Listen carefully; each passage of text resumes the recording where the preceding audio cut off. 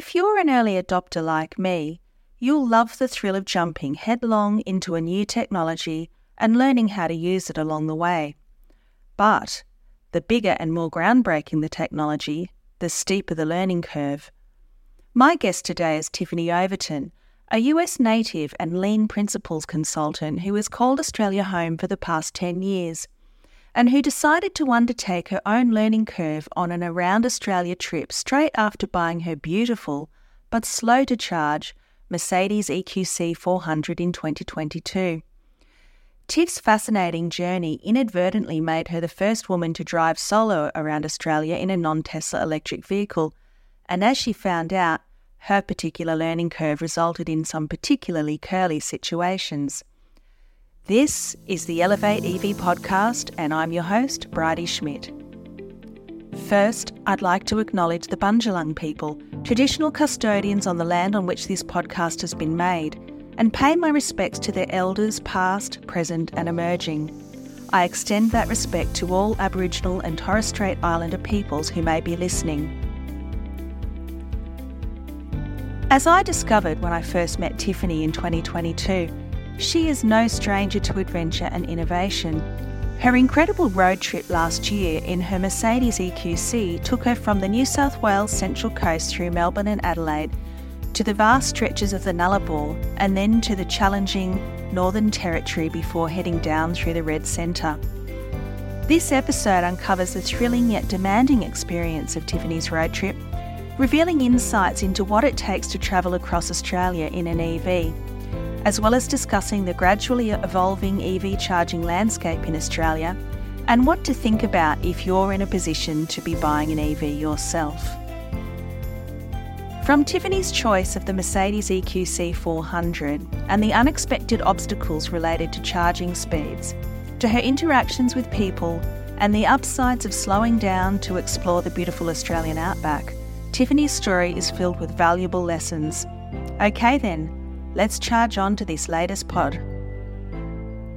Tiffany Overton's with me today on the Elevate EV podcast. Tiffany, I talked to you about a bit more than a year ago now about a road trip that you did. Thanks for joining me today. Thanks for having me. This is fun. So, Tiff, do you want to get started by telling us who you are, what you do, and maybe the reasons behind why you decided to buy an electric vehicle to do a road trip? Sure. So you might tell from the accent, I came from the States. I've been in Australia 10 years. Got my citizenship the December before I set off on the trip last year, June. I'm a consultant in business and technology. It's hard to define what I do, but I've been trained in lean practices and principles. It's about systems thinking. It's about optimizing how work flows through a system. I'm old. Lean's been around since the rebuilding of Japan, and it was those lean principles that were adopted by the technologists who built Agile. So what I do is I go into organizations and I start to problem solve where work isn't flowing well, where there's waste in the system, where there's issues with quality. And that usually in Australia is tied to technology delivery. Look, the whole world is struggling to keep up with technology. The pace is really fast. So I guess that one of the first things I wanted to ask you, and I'll include some links in the show notes when I finish, but I wrote an article about Tiffany's road trip last year. You started out on the Central Coast and made your way down to Melbourne and then sort of across to Adelaide and then hit the infamous Nullarbor, and all sorts of charging adventures and challenges started there. Well, we know that electric cars don't ruin the weekend. People are regularly proving that.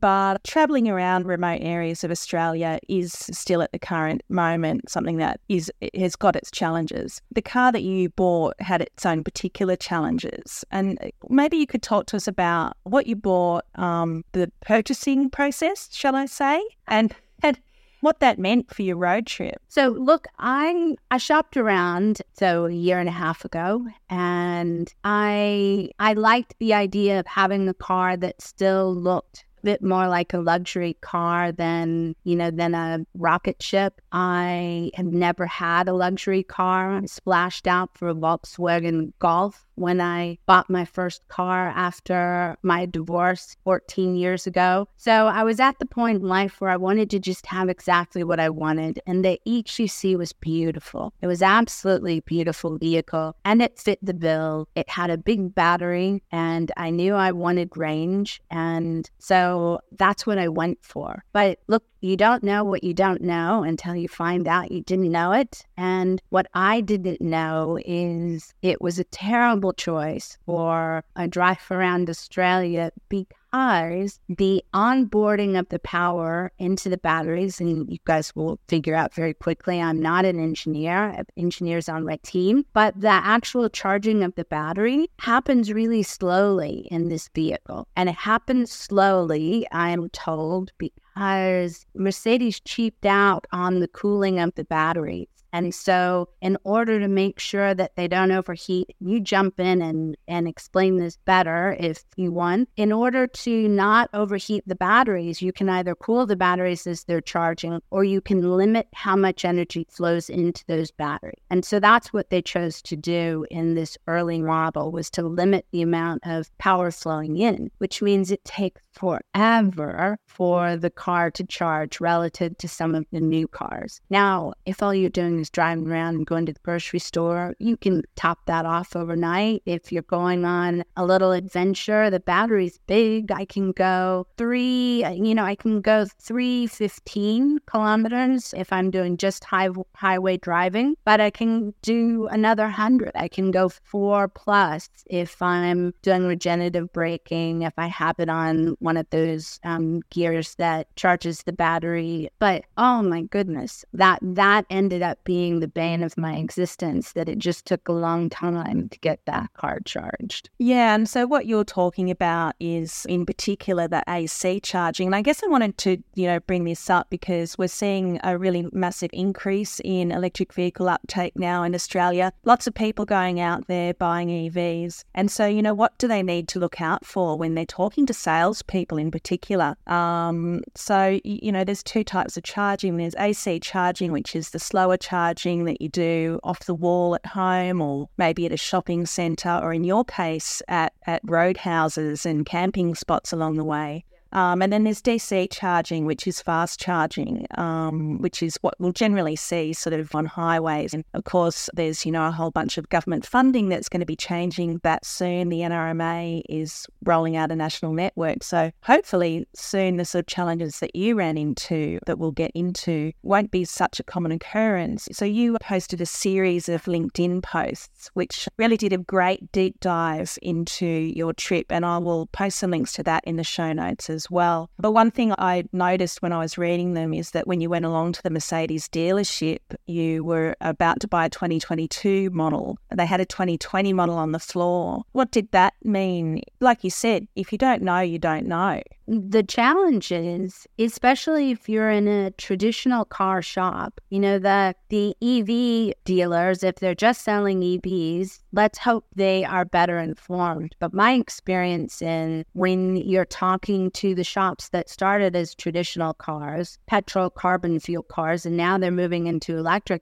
there's a learning curve for them as well. Yeah. So I went in there because Mercedes had switched to this new system where you could see all the stock that was coming in the ships that was available in country. You could buy a car without ever having to go into the showroom if you wanted to. There were lots of kinks with that system. It turned out to be quite painful. Let's hope they've fixed that, because it took like a month and a half for that seamless, no pain process to go from start to finish. But I walk into the dealership thinking that I want the white one that's a 2022 model that's coming on the ship. And they had made changes between 20 and 22 that helped to address how slowly the 20 was charging. But I didn't know that. And when I walked onto the floor, this one that I have, it's beautiful. It's like this matte silver finish. It looks like, if James Bond had an electric car, it would be this one. At least that's what. And I thought, I just want that one. So I asked the salesperson,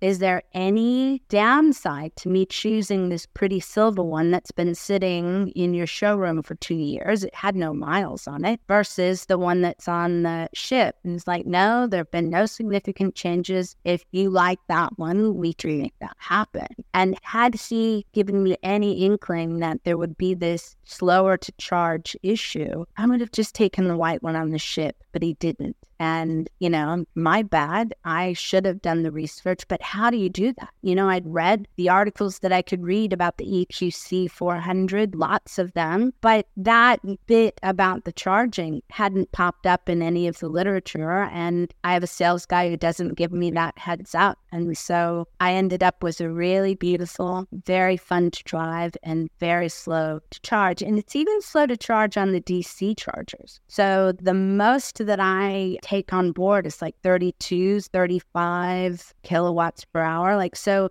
even if it's offering a lot more, that's where I tap out. So my battery takes on a DC charger 2.5 hours for a full charge.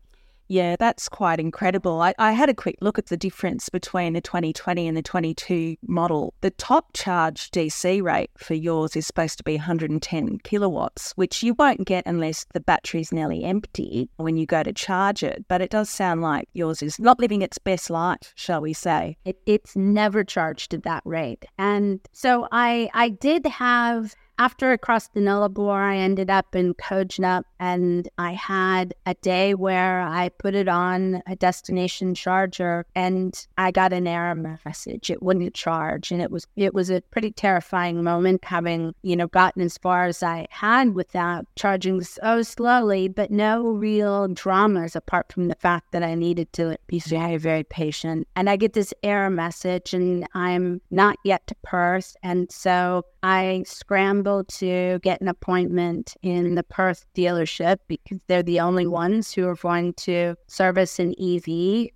Couldn't do it in Bunbury, couldn't do it, that was it. So I got myself there, and they ran a bunch of software updates, and they had a look, and they too seemed pretty disinterested and unfamiliar with EVs. The manager was very kind to get me in, but he spent a lot of time talking to me about what a motorhead he was and how he didn't like EVs. And I'm, thanks. I think they're lovely. They thought that those upgrades might give me a faster charging speed, and they haven't. They didn't. It was just the same, but I didn't have another problem with the charging. And I got all of my engineers looking into the issue from Solid Systems when I got that error message. And as far as they could tell, it was about maybe the battery getting hot, because I had left Esperance, drove to Ravensthorpe, did a full charge, drove again to Kojnup, and then it was like a bridge too far to ask it to charge again. I started getting to the point where one charge a day was about all I could get done. So the problem hasn't resurfaced. So I do believe it was a... Yeah, look, hopefully they resolved that in the later models. I know that the top DC charge rate is 170 kilowatts for the 2022 model. And you went around Australia. After you go west of Adelaide, there's not a lot of options other than stopping at roadhouses. Of course, there's a bunch of biofuel chargers that use old chip oil at roadhouses that were installed by a lovely bunch in WA with some funding that was from the Tesla Owners Club of WA and the Tesla Owners Club of Australia. But you went around Australia charging in those remote areas at 7.4 kilowatts. That was your top rate. And just to explain what this means to people that perhaps aren't so EV savvy, you've got an 80 kilowatt hour battery in your car. So that means that it's going to take about 10 hours or a bit more to charge from 0 to full on if you can get that 7.4 kilowatt charge, which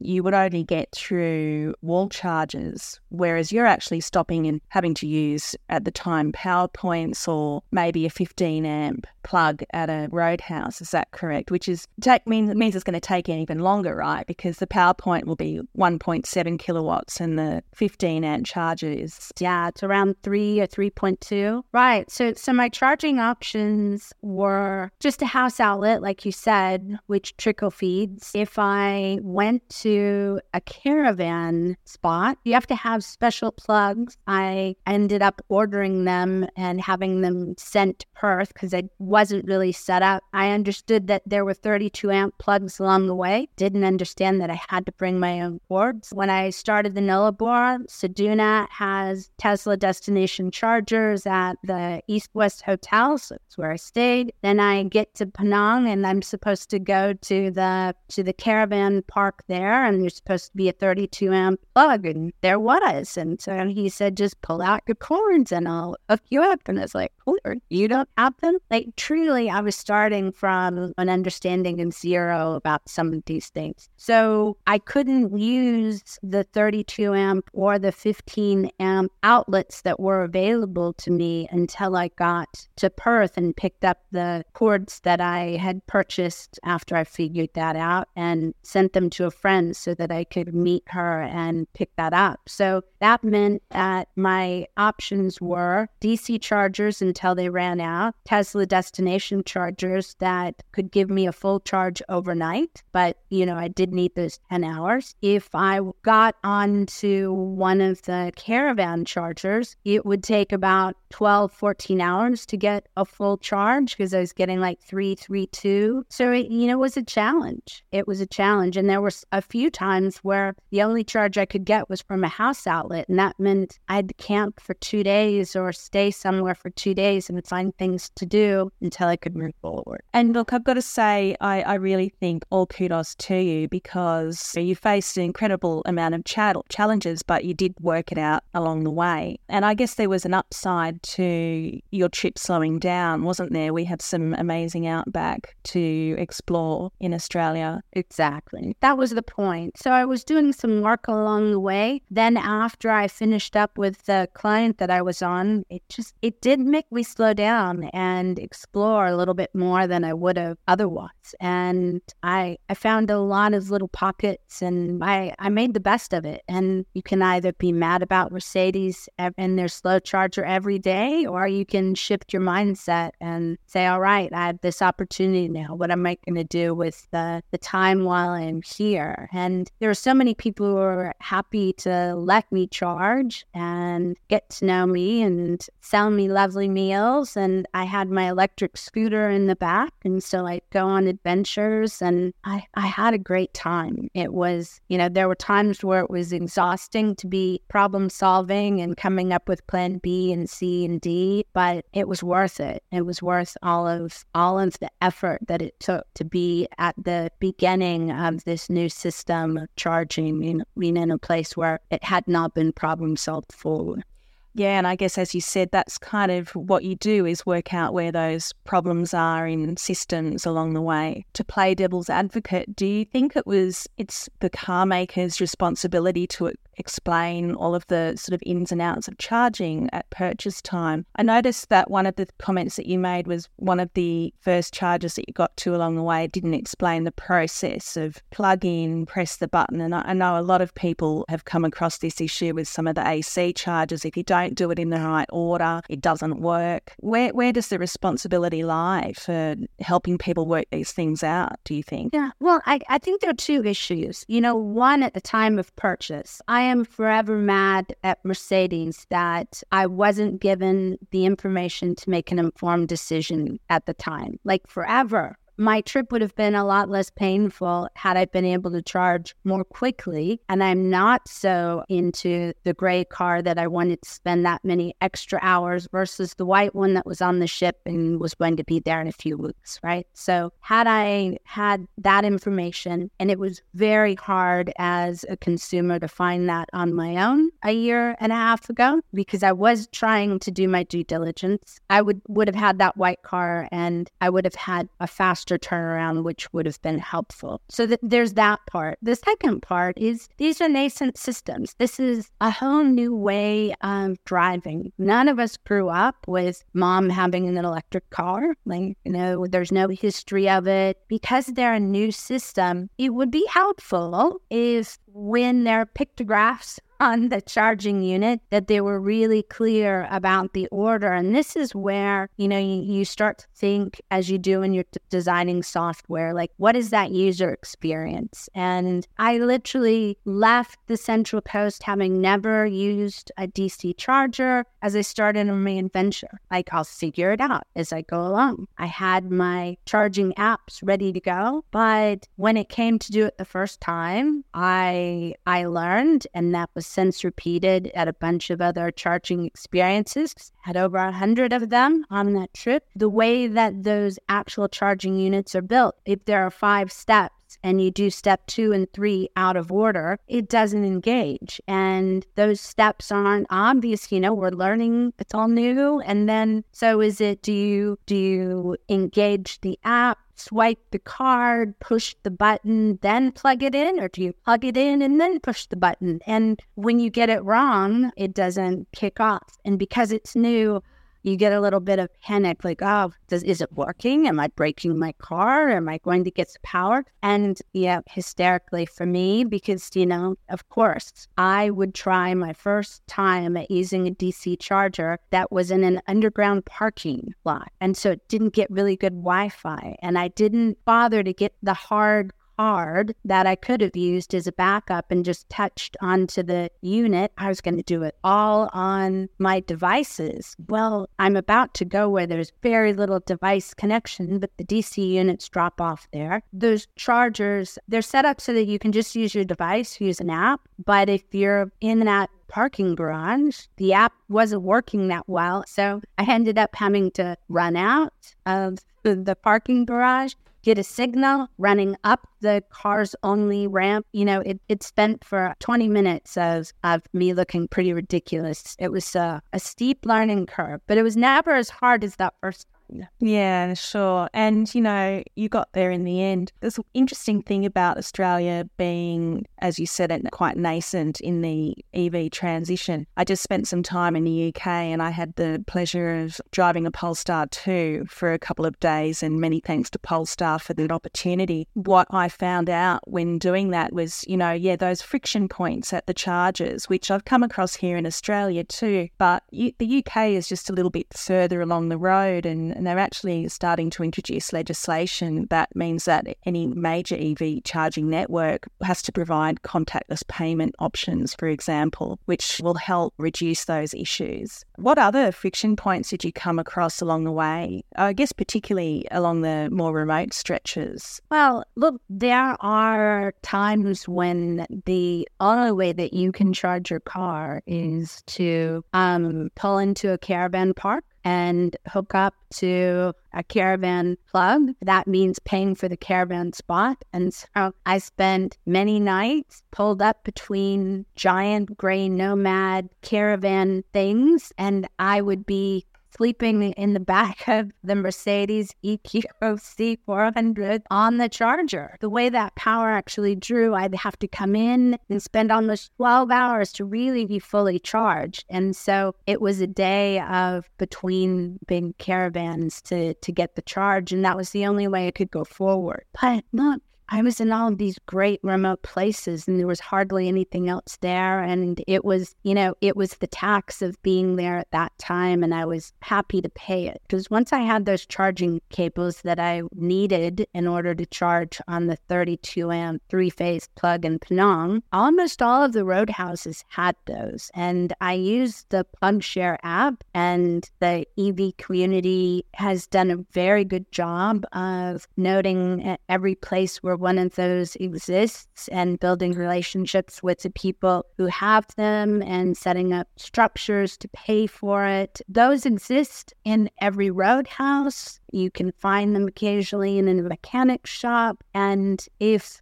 they're able to let you get onto those 32 amps, then I would need 8 to 10 hours instead of 12 to 14 hours or 2 days. So those were the opportunities to charge. And the friction is they're usually single points of failure. Yeah, and I know that's something that the national network will look to address, is that redundancy points. It's definitely, we're getting to a point with EV uptake in Australia where there's too many EVs on the road to let that happen too often. Even if all of those single points don't fail you, and I didn't get failed that often, but rarely was I competing for a charge point. In fact, I was turning off to Exmouth at the Billabong homestead, and that was the first time that I was on 32 amp 3-phase or a destination charger and had someone else show up wanting to use the charger. Because I knew I needed to charge overnight, I had booked a room at that roadhouse. I was in having a shower and my car was hooked up, and I came out and saw the Tesla and was hearing a knock at the door, and it was the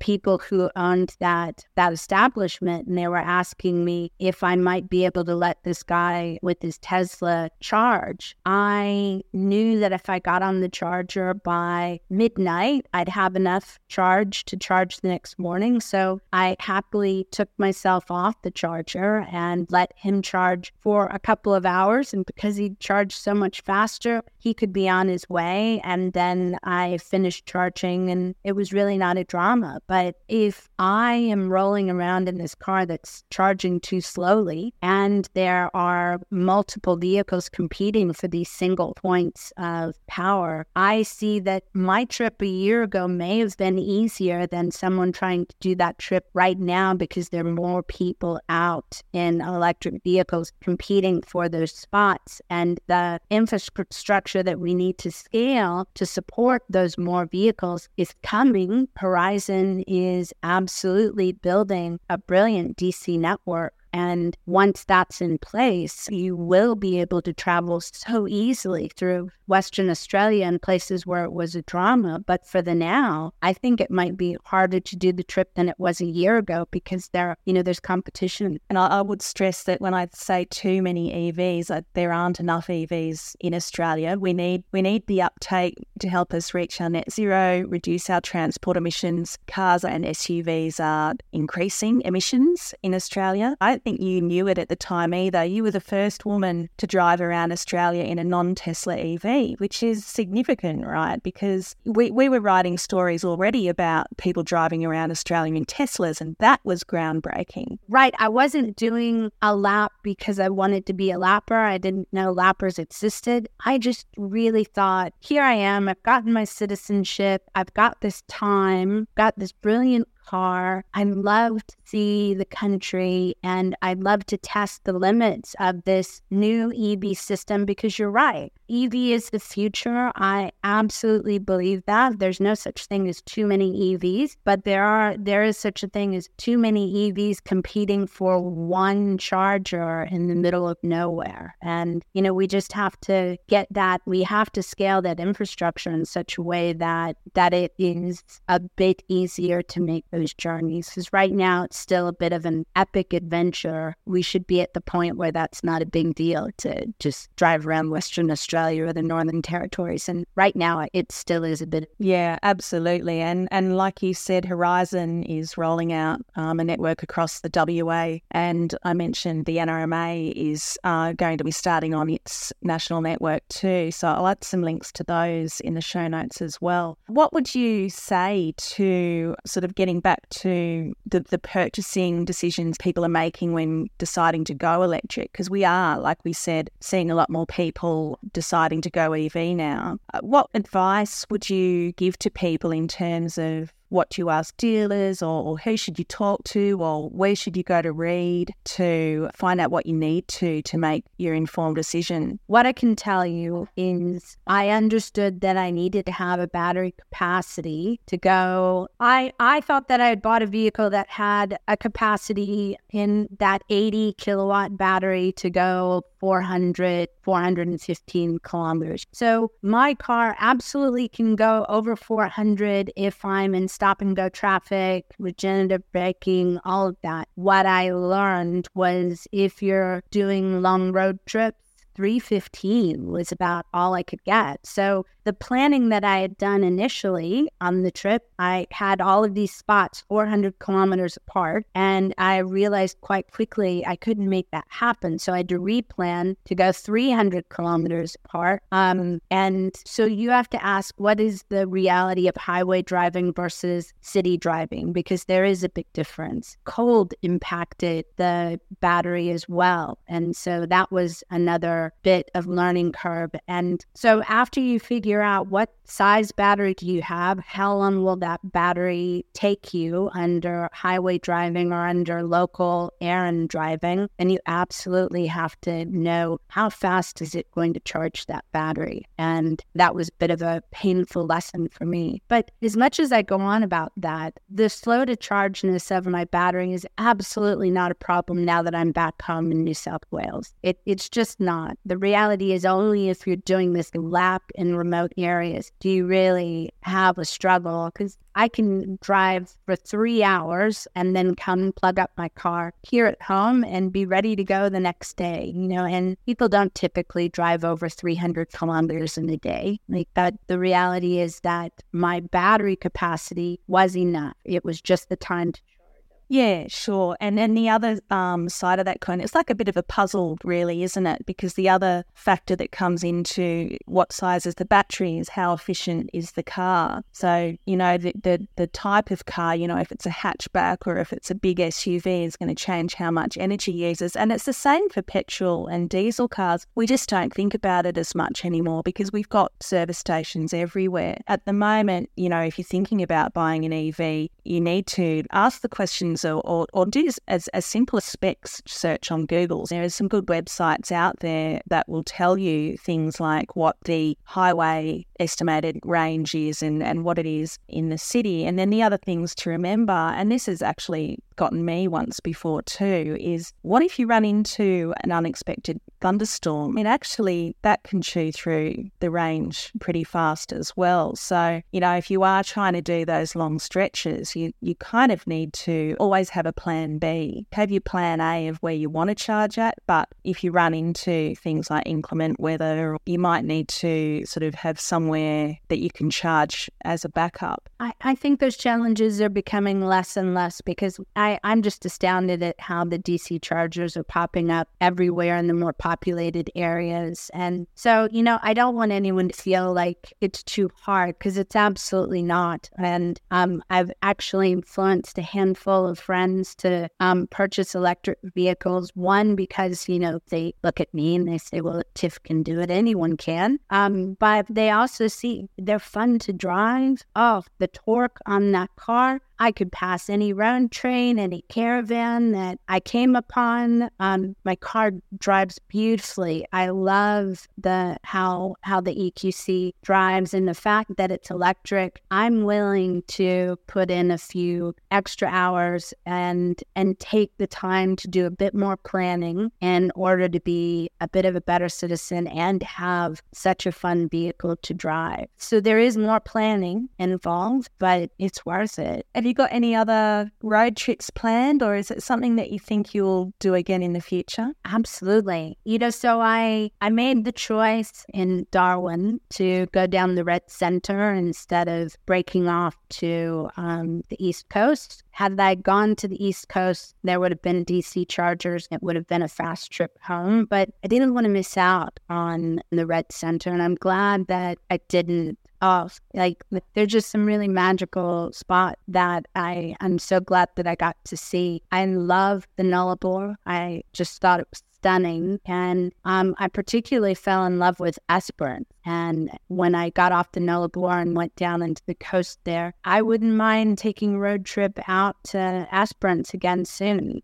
It's a gorgeous drive along the Nullarbor. I want to do it again. The Nullarbor is actually easier than the Northern Territories because you do have that infrastructure of roadhouses set up. So as long as you have the right cords to hook into those 32 amp 3 phases, they're ready for you. And that's fairly easy.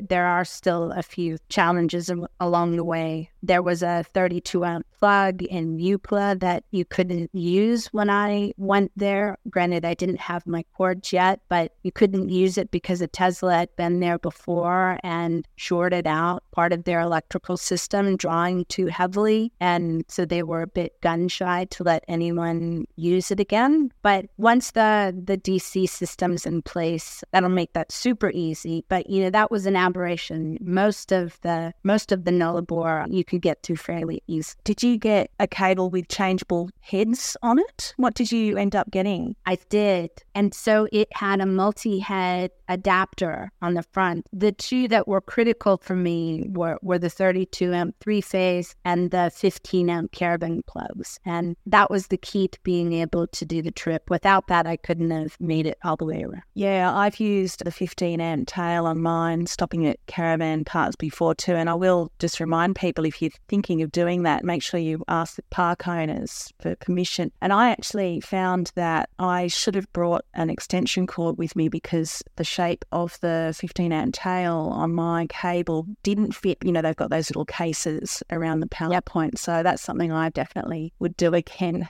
I had 2 long extension cords and used them quite often. Just want to go away for a weekend. That can be done opening up ClickShare and making a few calculations on a plan. That's right. And another app that is useful for that is a Better Route Planner. But you can put in what your model car is, and then you put in your starting point and your destination, and it will estimate for you where you need to stop along the way. So it'll take a lot of that mapping and planning work and do it for you. It'll say, I'll drive down to about 20% and stay here for 10 minutes and get up to 33%. And I sort of think, well, no, I'm going to stay a little bit longer. I'm not going to stay on the charger so long that I'm making people wait, but I will stay a little bit longer so I've got a bit of extra buffer on the battery before I go to my next point. I totally get that. I did find myself on the Nullarbor with Yolata was closed, and that's where I thought, so I ended up having to, do you guys call it hypermilling? I'm not cool enough to know that was a miling. Hypermiling. Hypermiling, right. So I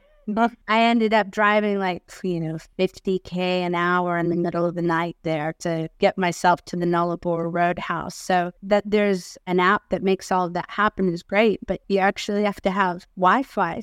It's that kind of, a lot of times I would find, I would have to do enough planning ahead so that if I was out of range of any actual mobile service, I could make decisions. I would screenshot maps and make a few notes along the way, because I found there were parts in the Northern Territories in Western Australia where if I did not see the Telstra tower, I did not have Telstra connectivity. And so it makes, it's just another challenge. Yeah, and that connectivity issue. I know a couple of people who've actually taken their Starlink disc with them on road trips, so they've got that Wi-Fi while they go. But I was trying to go minimalist. I didn't have a stove to boil water. I didn't have a cooler. I was just if I have to have hot water out of my thermos and a can of tuna, that's what I'm going to have. So Starlink seems very fancy compared to how I did.